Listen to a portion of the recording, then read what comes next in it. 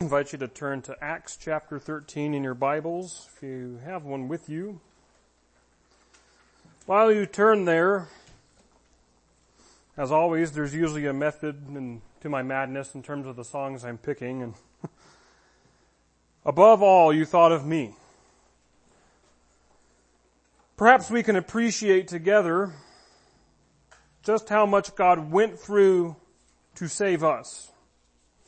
Paul says this clearly in his letters. He says things like, "For you know the grace of our Lord Jesus Christ, that though he was rich, yet for your sake he became poor, so that you might by his poverty might become rich." And this isn't as simple as the millionaire doing life on the streets for a few days. But rather, Paul cuts through the monetary symbols and he says in Philippians that Christ Jesus was in the form of God and did not count equality with God a thing to be grasped. And commentators and Bible translators scratch their heads on this Greek word. A thing to be grasped, maybe a thing to be utilized or a thing to be employed. But rather Christ emptied himself by taking the form of a servant, being born in the likeness of men, and being found in human form. He humbled himself by becoming obedient to the point of death, even death on a cross. As humans, we don't totally fathom God, I don't think. It's why we need this library of books in the Bible. It's why we need the Holy Spirit. And even then we're informed by this book that still his ways are higher than ours. And right now it's as if we see him through a mirror dimly. But when we die, we shall see him face to face and know him. But even so I should say, with what I do know about God and what I can't imagine, all-knowing, all-powerful, present everywhere, entirely sovereign. And Jesus utilizes not these things, but rather comes into humanity. As a human, I can tell you about humanity and how much it stinks sometimes. Jesus willingly forgoes all that for humanity. Furthermore, have you read the gospel accounts? We live in a Christian bubble, and maybe we've read the Bible perhaps enough times to know how the story goes and why it goes that way. But if it's possible, put on some non-Christian glasses and read Jesus' actions in that lens as you read the Gospels. Why are you staying that course? Why are you going to Jerusalem to die on a cross? Why are you letting those people do this to you? He humbled himself by becoming obedient to the point of death, even death on a cross. And I lamented getting ready over at the house to come to church today. Oh, it's hot outside. Did I really have to come? Can we get some air conditioners for the church? God moves heaven and earth to save us. Jesus sacrificed his divinity and then sacrificed his humanity. Two very painful experiences, I'm sure. Where we're at in the broader narrative of Acts, know this, that it's the third tier of the Great Commission. Acts 1:8 is the key verse in Acts, and there Jesus says that his disciples will be his witnesses in Jerusalem, and the disciples were witnesses, so much so persecution started.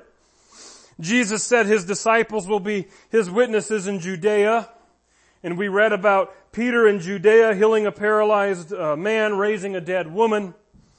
And then Jesus said his disciples will be witnesses in Samaria.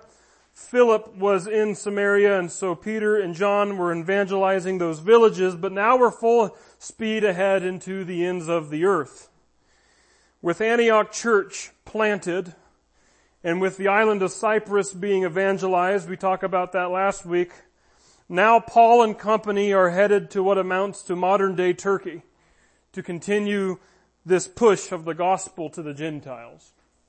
We have quite a few verses to read this morning, even so, if you're able to stand, I invite you to, and we'll be reading Acts chapter 13, beginning with verse 13, going through verse 39 today.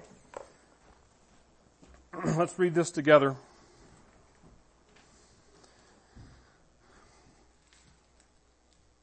Now Paul and his companions set sail from Paphos and came to Perga and Pamphylia. And John left them and returned to Jerusalem. But they went on from Perga and came to Antioch in Pisidia. And on the Sabbath day they went into the synagogue and sat down. After the reading from the law and the prophets, the rulers of the synagogue sent a message to them saying, "Brothers, if you have any word of encouragement for the people, say it." So Paul stood up and motioning with his hand said, "Men of Israel, and you who fear God, listen. The God of this people Israel chose our fathers and made the people great during their stay in the land of Egypt. And with uplifted arm he led them out of it. For about 40 years he put up with them in the wilderness, and after destroying 7 nations in the land of Canaan, he gave them their land as an inheritance. All this took about 450 years, and after that he gave them judges until Samuel the prophet. And then they asked for a king, and God gave them Saul the son of Kish, a man of the tribe of Benjamin, for 40 years. And when he had removed him, he raised up David to be their king, of whom he testified and said, 'I have found in David the son of Jesse, a man after my heart, who will do all my will.' Of this man's offspring God has brought to Israel a Savior, Jesus, as he promised. Before his coming, John had proclaimed a baptism of repentance to all the people of Israel. And as John was finishing his course, he said, 'What do you suppose that I am? I am not he. No, but behold, after me one is coming, the sandals of whose feet I am not worthy to untie. Brothers, sons of the family of Abraham, and among those among you who fear God, to us has been sent the message of this salvation. For those who live in Jerusalem and their rulers, because they did not recognize him nor understand the utterances of the prophets which are read every Sabbath, fulfilled them by condemning him. And though they found in him no guilt worthy of death, they asked Pilate to have him executed.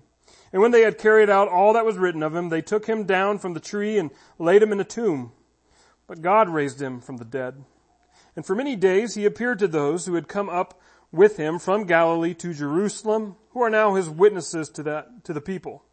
And we bring you the good news that what God promised to the fathers, this he has fulfilled to us their children, by raising Jesus, as also it is written in the 2nd Psalm, 'You are my son, today I have begotten you.'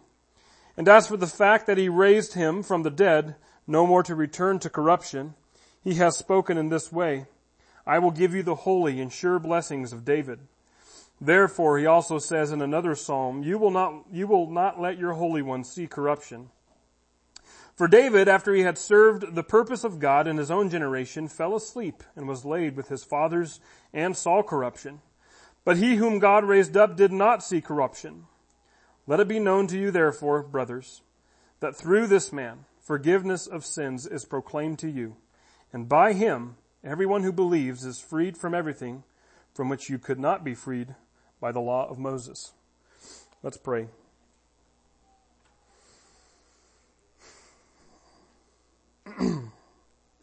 Father, these are weighty matters.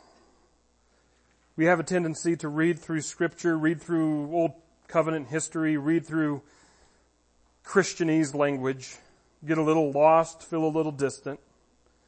Holy Spirit, please close that gap this morning. Help us to enter into this time and place and these words. May you please do a work of grace in our hearts. Help us to adore you above all things. Help us to get a glimpse of your affections for the world so that we too can share in those great affections. Holy Spirit, please move us to want to be like you, to move heaven and earth to save people. Only you can accomplish this in our hearts. So I pray that it is you and your Holy Spirit, the one that is speaking. And I pray that our hearts and minds are open to hear your words and not mine. We ask and pray and beg all these things through the work and grace that Jesus Christ offers on our behalf. Amen. You may be seated.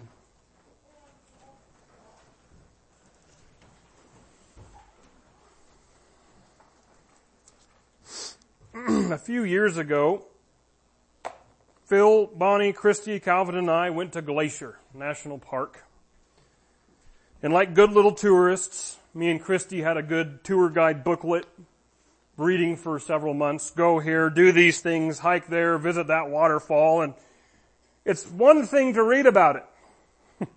Especially if you've been here planning for a vacation and you read about it for so long, but then when you get there, sometimes, maybe not all the time, but sometimes you're taken back by the effort, the energy. Like hike a mile into a waterfall sounds easier on paper than when you're doing it with, a little boy who's 1.5.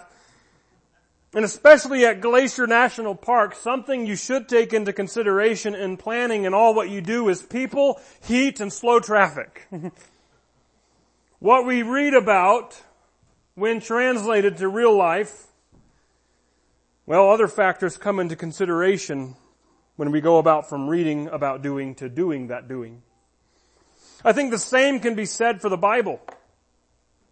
We read, especially in narratives like Acts, so much activity that we hardly stop to consider the physical, the energy requirements. We first pick up our passage in verses 13 through 15 and just think about what you're seeing in terms of activity. We read, "Now Paul and his companions set sail from Paphos and came to Perga and Pamphylia, and John left them and returned to Jerusalem. But they went on from Perga and came to Antioch and Pisidia, and on the Sabbath day they went into the synagogue and sat down. And after reading from the law and the prophets, the rulers of the synagogue sent a message to them saying, 'Brothers, if you have any word of encouragement for the people, say it.'" Well, first of all, maybe you didn't catch this, but Luke is reframing the missionaries here. He's reorganizing them. Throughout the beginning of Acts 13, significantly in verse 2, when God speaks, he says there, "Set apart for me Barnabas and Saul." We're told that John Mark is accompanying them in verse 5. Verse 7, we have that order again, Barnabas and Saul. But now here in verse 13, look at this. Now, Paul and his companions. This is definitely Luke reframing the story for us, saying this is now a story about Paul and his companions, being Barnabas and John Mark. Interesting thing about Barnabas and John Mark is in Colossians 4:10 tells us that Mark is a cousin of Barnabas. Now, it could be for story reasons only, but I wonder, was Paul taking the reins a bit more beginning with this expedition? We don't know. It's been suggested. Some wonder if Paul did exercise a little bit leadership that really gave John Mark a sour taste over, because it felt like before his cousin Barnabas was in charge, but now it's Paul and his companions. That's just speculation. That's not crystal clear in the gospel truth, in the Bible. But anyways, they set sail from Paphos, a town there in Cyprus, and they came to Perga in Pamphylia, and John left them and returned to Jerusalem. It seems like, we don't know if John came to Pamphylia and then left, or if he left from Cyprus to go back to Jerusalem. Pamphylia was an economically poor province in the Roman Empire. Again, modern day Turkey is the geography, and so first we had this set sail. Again, think of the physical activity, procuring a passage on a boat, 170-mile sail. I read that malaria was a common disease to be had on the Pamphylia coast. But then, consider this, but they went on from Perga and came to Antioch and in Pisidia. That's 11 English words in the ESV to describe, but one of my Bible commentators states it this way, that Antioch lay some 100 miles north of Perga. There's the hills. Across the rugged and hostile Taurus mountains. The area was noted for bandits and inhospitable terrain. Even the Romans had trouble keeping the peace here. It was no simple trek. Though Luke's record mentions nothing of the hardships they must have endured getting there, many are not aware of the Herculean efforts of self-sacrifice exerted by faithful and dedicated Christian laborers, but the Lord does and will reward accordingly. Some even say that maybe it was the prospect of this trek that deterred John Mark away. We don't know. If I'm honest, it might deter me away. God moved heaven and earth. Jesus gave up his divinity and became a suffering servant, vulnerable to the whims of humanity. Paul and Barnabas get that. This is just one of the many things that Paul and Barnabas are willing to do to make sure people hear about Jesus. 100 miles, rugged bandits. And they came to Antioch in Pisidia. Antioch, so as not to confuse anyone, was the name of at least 16 cities in the historical boundaries of an empire prior to Rome. But after Alexander the Great called the Seleucid Empire, the first emperor of the empire named many cities Antioch after his father's name. So this is not Antioch of Syria, where the missionaries originated, that we're talking about, obviously. In any case, they get there, they get into the synagogue on the Sabbath, what they did in Cyprus, which we talked about last week. And during a Sabbath service in a synagogue, usually visiting rabbis like Paul would have a chance to speak, so that's what happens. And Paul gives his first sermon recorded in Acts. We know that he's been giving sermons at synagogues, but Luke records for us here either what Paul says entirely or thematically and summarily what he says. It's a lot like Stephen's sermon, the Stephen in which Paul was present and opposing before Paul was converted. And Paul's sermon here can be summarized in 3 general movements, which I'm entitling, to keep with this overall theme of my sermon, that God breaches, God incarnates, and God restores. First, Paul recalls their shared history and how God has breached humanity. He says, so Paul stood up and motioning with his hand, maybe he's getting the attention of everyone, said, men of Israel, that would be Jews who happen to be out this far, and you who fear God, that would be Gentiles and non-Jews who find themselves believing in Judaism and therefore attending the synagogue that day. Listen, the God of this people chose our fathers and made the people great during their stay in the land of Egypt, and with uplifted arm he led them out of it. Here in verse 17, we begin to hear some key words that Paul wants his hearers to hone in on. Chose, made, led. These are all terms of sovereignty and providence, showing us that God has breached humanity so much so he's running it. God chose Israel. You ever think about that? Why Abraham? Why not the people of southern India after Noah's kids left? Why not my old ancestors and the native clans of Great Britain or the Native Americans? God chose Israel, but Paul's not bringing this up to get us thinking about why Israel. He's bringing this up to reinforce because God chose, and God made the people great when they were in Egypt. We remember the story of Joseph, the acting prime minister of Egypt, bringing Israelites to Egypt to save them in a famine, and when 400 years passed and Egypt had enslaved Israel, God led them out of it. In fact, this weird idiom with uplifted arm is an idiom meaning with great power. God did that in His power, God's providence, God's sovereignty. He's deciding how history is going here. That's the point that Paul is making. And then verse 18. And for about 40 years, He put up with them in the wilderness. I love that. And after destroying 7 nations in the land of Canaan, He gave them their land as an inheritance. And here it is again.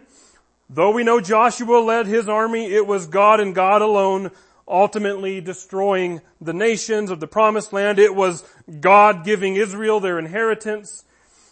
All this took about 450 years. That is 400 years in Egypt, 40 years in the desert, about 10 years for the conquest and dividing up the land. And after that, He's the one providing again. He gave them judges until Samuel the prophet. Then they asked for a king, and God gave them Saul, the son of Kish, a man of the tribe of Benjamin, for 40 years. I should really preach a series on that one time. We have been. And when God had removed him, God, raised up David to be their king, of whom He testified and said, I have found in David, the son of Jesse, a man after my heart, who will do all my will. So besides all of the obvious references to God doing and acting and God providing and God sovereign over His people, we now hear Paul highlight the fact that God sees in David a great reflection of Himself, a man after my heart who will do all my will. We know Jesus to be the greater King David, because Jesus says if you've seen Him, you've seen the Father. He perfectly reflects the Father, and Jesus says He only does what the Father tells Him to do. He perfectly does all of His Father's will, and that's the point that Paul is driving to. In fact, he says in verse 23, of this man's offspring, David's descendants, God has brought to Israel a Savior, Jesus, as He promised. Now, Jesus was promised in many passages throughout the Old Testament. 3 passages, which Paul will refer to in a bit. But also Paul could be thinking of 2 Samuel 7, where David is promised of his kingdom a dynasty and an eternal dynasty. This is realized in Christ. Paul continues, before Christ's coming, John had proclaimed a baptism of repentance to all the people of Israel. And as John was finishing his course, he said, what do you suppose that I am? I am not he. No, but behold, after me, one is coming, the sandals of whose feet I am not worthy to untie. Now, it's interesting that Paul would include John the Baptist. Some wonder if Paul was among the critics, or maybe Paul's teacher Gamaliel was among the critics of John's ministry. We talk about Jesus' fame, but we must know that John was rather famous. Many came to him. He was so famous he caught the ear of Herod, who beheaded him. Jesus said of John that there was no one greater. I think John's ministry is another story that we read in the Scriptures. We never stop to realize that he wasn't exactly an isolated incident. His ministry was short but explosive. It was so famous that Paul almost seems to be talking in a way that suggests he expects his hearers to know about him. And if these hearers at this church did return to Jerusalem for festivals, no doubt they would have known about John. To regroup, God has been breaching humanity. He's chosen Israel. He's made them who they are. He's led them out of the promised land. He's given their promised land. He's gave them judges and eventually kings. And in all of this, God has been working towards a purpose. He's been moving heaven and earth for these people, but He's doing it for a purpose. He's promised a Savior, and He's brought Him the Messiah. And that's the shift of Paul's message now. He's moving to reveal that while God in the past has breached humanity, now He has incarnated in the person and work of Christ. Now Paul is bringing it home for his audience, and he's moving from what we all know in the Scriptures to the Word of the Scriptures becoming flesh and walking among us. He says, again, brothers, sons of Abraham, again the Jews, and those among you who fear God, again those being anyone not Jew ethnically but attending the synagogue, to us has been sent the message of this salvation. Remember what Jesus says to the woman at the well, the salvation is from the Jews. That's just how it is. Verse 27, for those who live in Jerusalem and the rulers, because they did not recognize Him nor understand the utterances of the prophets, which are read every Sabbath, fulfilled them by condemning Him. That to me is Paul's "the Bible is about Jesus" statement. Right there. Paul is saying if they have the prophets, and sometimes the prophets for Jews was a quick way to refer to the entire Hebrew Bible or the Old Testament, Paul is saying they have the whole truth about Jesus in their hands, and it's read to their ears every Sabbath, and instead of accepting the Messiah when He came, though they fulfill the other parts of those prophets, the parts about those rejecting the Messiah. Verse 28, and although they found in Him no guilt worthy of death, they asked Pilate to have Him executed. And when they had carried out all that was written of Him in places like Isaiah 52, 53, Psalm 22, they took Him down from the tree, the cross, and they laid Him in a tomb. But God, He's back. the God who's been working and the God who breached humanity. He raised him from the dead, and for many days he appeared to those who had come up with him from Galilee to Jerusalem and who are now his witnesses to the people. So like I said, Paul at first had been relaying events much like you or me are accustomed to every Sunday. Biblical history, stuff we all kind of know, but it's good to be reminded of, stuff that we affirm. Yet here is Paul talking about leaders that they know about still living. Pilate had Jesus executed. The leaders in Jerusalem carried out against Jesus all that was written about these old prophets that we study and love. And now Paul brings to the forefront eyewitnesses. See, Luke is a historian. Some of you know that Luke opens up his gospel account in the book of Acts and he basically says, I've spoken to eyewitnesses about these things to write my book. And here is Paul who would say, many believe his earliest letter, 1 Corinthians, he would say that many people who saw Jesus resurrected are still living. And he concludes by saying, speaking of his own experience, seeing the resurrected Christ on the Damascus road, he says, he appeared also to me.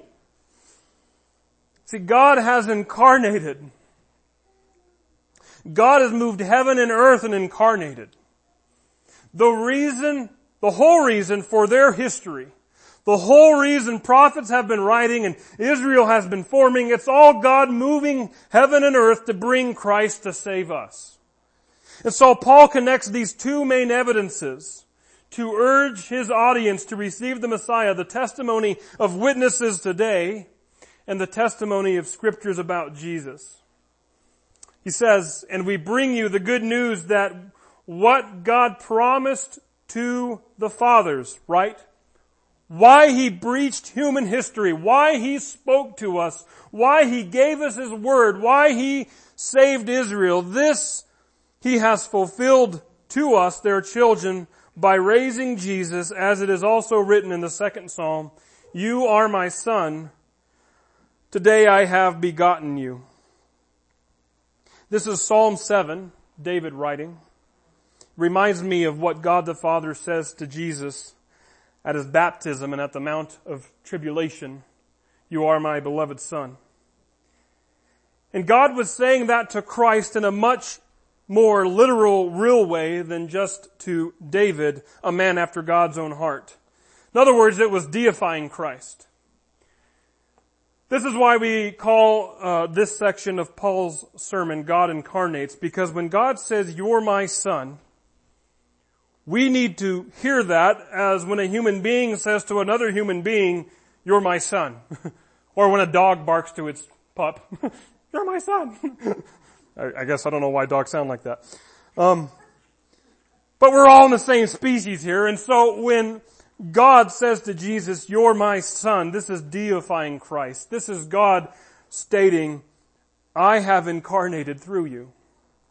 The author of Hebrews, many believe to be none other than Paul, makes this point in Hebrews 1, which Lois read to us. Jesus is the radiance of God, the exact imprint of his nature. Jesus upholds the universe by the word of his power.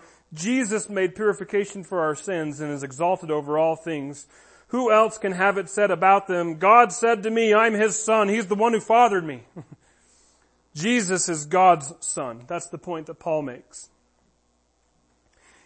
And as for the fact that he, God, raised him, Jesus, from the dead, no more to return to corruption, he has spoken in this way, I will give you the holy and sure blessings of David. Therefore, when he says also in another psalm, you will not let your Holy One see corruption. For David, after he had served the purpose of God in his own generation, fell asleep and was laid with his fathers and saw corruption. But he whom God raised up did not see corruption. In other words, Paul is saying David is prophesying about Christ here because David died. The ultimate David, the final David, the realized King David, Jesus, he died, but he resurrected, not seeing corruption. But rather, as Hebrews 2:14 says, though through death he might destroy the one who has the power of death, that is, the devil. How did Jesus resurrect? How did he miss the penalty, the result of all sin, true everlasting death? How did Jesus overcome that one and instead How did Jesus give death a dying blow? How did he destroy death? Because it was God who incarnated. That has been the point. That has been the objective. Paul started at the beginning of Israel's history in Abraham, but the Bible goes back further. And the Bible gives us in 3 chapters the entire focus and intent of what God wants to do in human history. First, he makes the world. Second, he makes humanity, his prize creation that he wishes to commune with. Thirdly, humanity breaks that connection with sin. So fourthly, God promises to restore that communion. There it is. That's the lens that you need to read the entire Bible in. That's what all of human history is now pointing to. And that's the way that Paul drives it home as he moves from God incarnating to God restoring. God restores. That's what he does. He says in verse 38, "Let it be known to you, therefore, brothers, that through this man, forgiveness of sins is proclaimed to you." The faithful hear that phrase, and they should hear it deep. See, that's the longing of the soul. That's the reason some might say for their whole faith, they long for forgiveness. As I said, the problem was sin by mankind breaking that connection with God, and the hope the entire Bible leans into how to restore that connection. Paul is saying God has been breaching humanity. God has incarnated into humanity because God's ultimate hope is to give you forgiveness through this man. And furthermore, Paul could say, I and Barnabas have taken a boat from Cyprus. We've hiked 100 miles.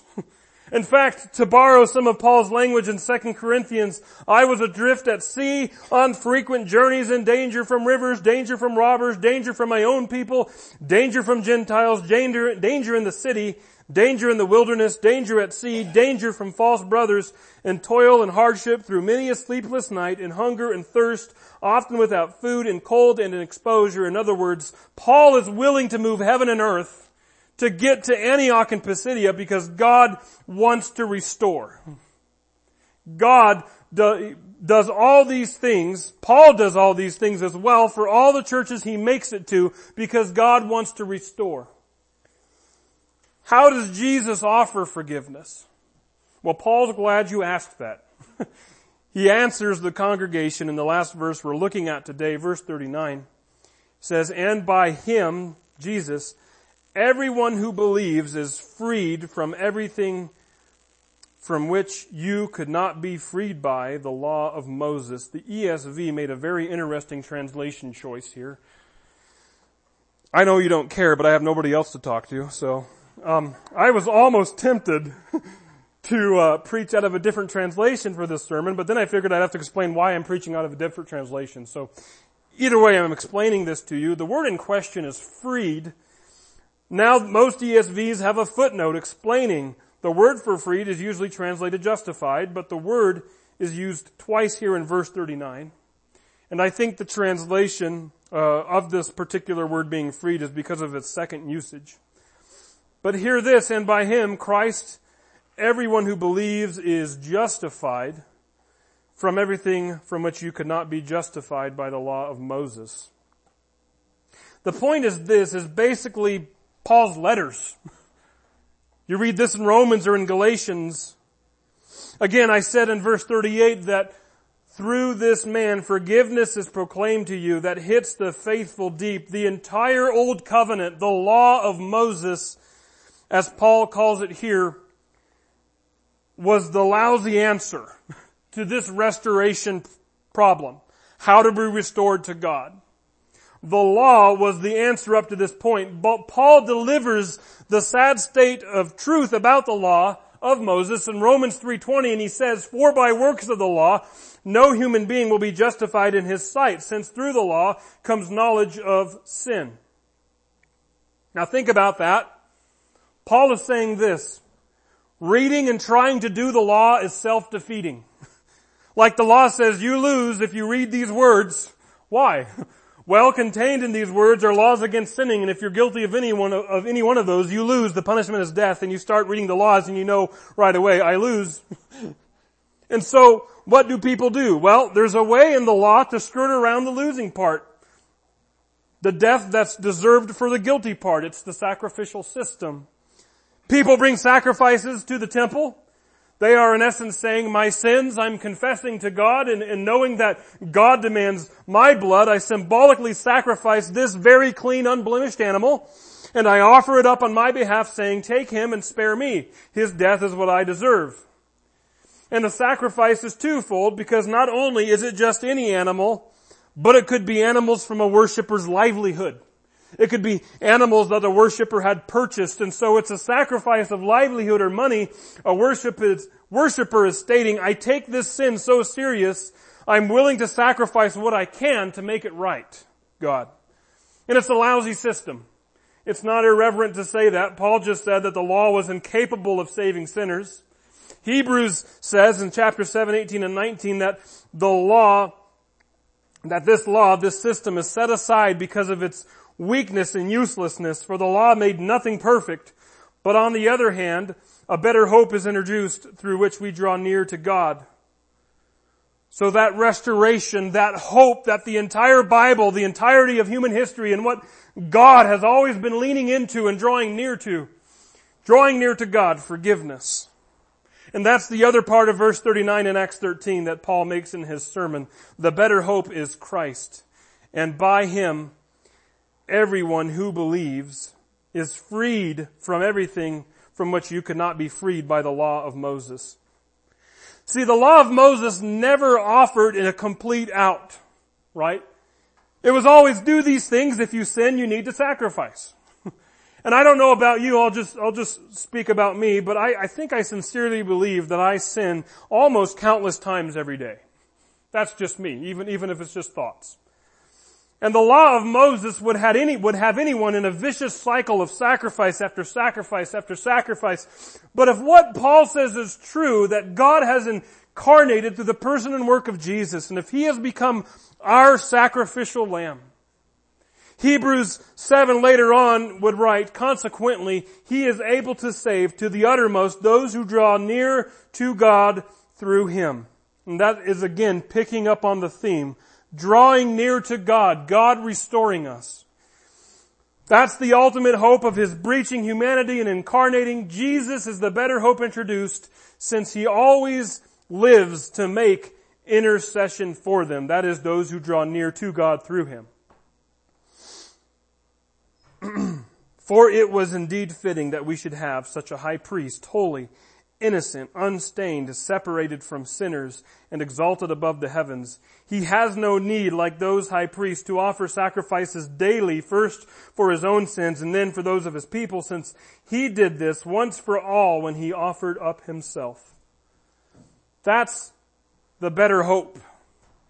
Jesus is not only our high priest, not only the priest in the law of Moses taking the sacrifices, but Jesus is also the sacrifice himself. Being fully man and being fully unblemished like the sacrifices, he only has to lay down his life once for all time for all mankind. And he proves his own sinless nature and the unlimited value of his atonement whenever he defeats death.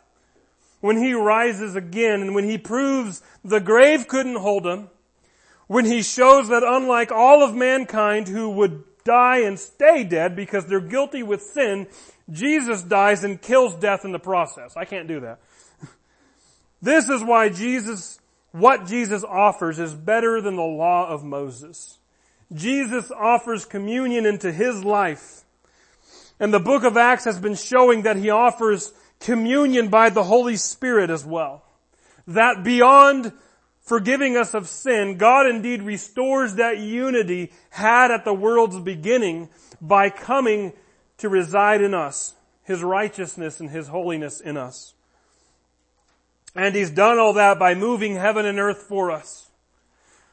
The truth has so caused Paul and Barnabas to begin moving their corners of heaven and earth to make it out to Antioch of Pisidia in their missionary travels. And I have to ask, friends, I asked myself this week, and this is what I ask you, God has moved heaven and earth for you. What are you willing to do for Him? See, God wants disciples. But here's how God moves to impress upon His disciples to respond like disciples. He does so in love. He does it in love. I quoted Philippians 2 at the beginning of this message, talking about how Christ moved heaven and earth. He emptied Himself. He set aside His deity. He became a servant to the point of death. But here's why Paul began to talk about Christ beginning to move heaven and earth to begin with. He frames all of that with an urge to his hearers. Paul says in the beginning of Philippians 2, do nothing from selfish ambition or conceit, but in humility count others more significant than yourselves. Let each of you look not only to his own interest, but also to the interests of others. Have this mind among you yourselves, which is yours in Christ Jesus, who, though He was in the form of God, did not account equality with God, and so on. You see how Paul framed that? He was making an urge to his hearers, and then he says, you need to reflect Christ. Here's what He did. Paul states that in Christ, who moved heaven and earth for us, who sacrificed so much, did so because His heart and His mind, which He has given us by His Holy Spirit, is a mind that does nothing from selfish ambition or conceit, but in humility counts others more significant than Himself. God looks not only to His own interest, but the interest of others. It's why He breached humanity. It's why He incarnated. It's why He spends literally all of human history leaning into this great hope, the hope of Christ. Friends, do you and I hear and receive that love today, and do you and I have the heart and mind to mimic it? Pray that we do. Let's pray. Father, like I joked, we complained having to get out of bed today and walk to the church or go to the church. We complain with all the trials that we have. Not to feel guilty that we complain, but also give us a heart and mind and eyes to put in perspective what all You gave up. Father, You didn't have to get out of bed and walk to the church, and that was it. You had to get out of your deity and come into humanity and spend 33 years and die the death you didn't deserve, but the death that we deserved. But You did it all because You love us. You did it all because You so desperately want to do life with us, to have that union shared in the garden at the world's beginning. And through Jesus Christ, You extend that hand to us to take us back into that union, and through the Holy Spirit, we can be living and walking and doing life with You again. But Father, would You please show us all that You went through so that it would move us, like Paul and Barnabas, to be willing to go to great lengths to continue to spread this good news and share the gospel. Many of us, the beginning of those great lengths just involves picking up a phone or talking to that person we haven't wanted to talk to, or whatever the case may be. Holy Spirit, would You give us the nudge today to go get over ourselves and to get into You and to do what You want us to do. Father, help us to see that any inconveniences we think we might have in having to fulfill Your mission is not compared to the inconveniences You had. And Father, would You forgive us if we have been complaining to You, if we have been unwilling to do what You've called us to do, if we've been finding any and every excuse we can to ignore Your voice. Would You forgive us of that? And would You help us to repent by Your Spirit's sake, by Your grace? Would You invite us back into doing Your mission through love, because it's the best thing we can do for our lives. We love You, we thank You, and we ask and we pray all these things in Jesus' name. Amen.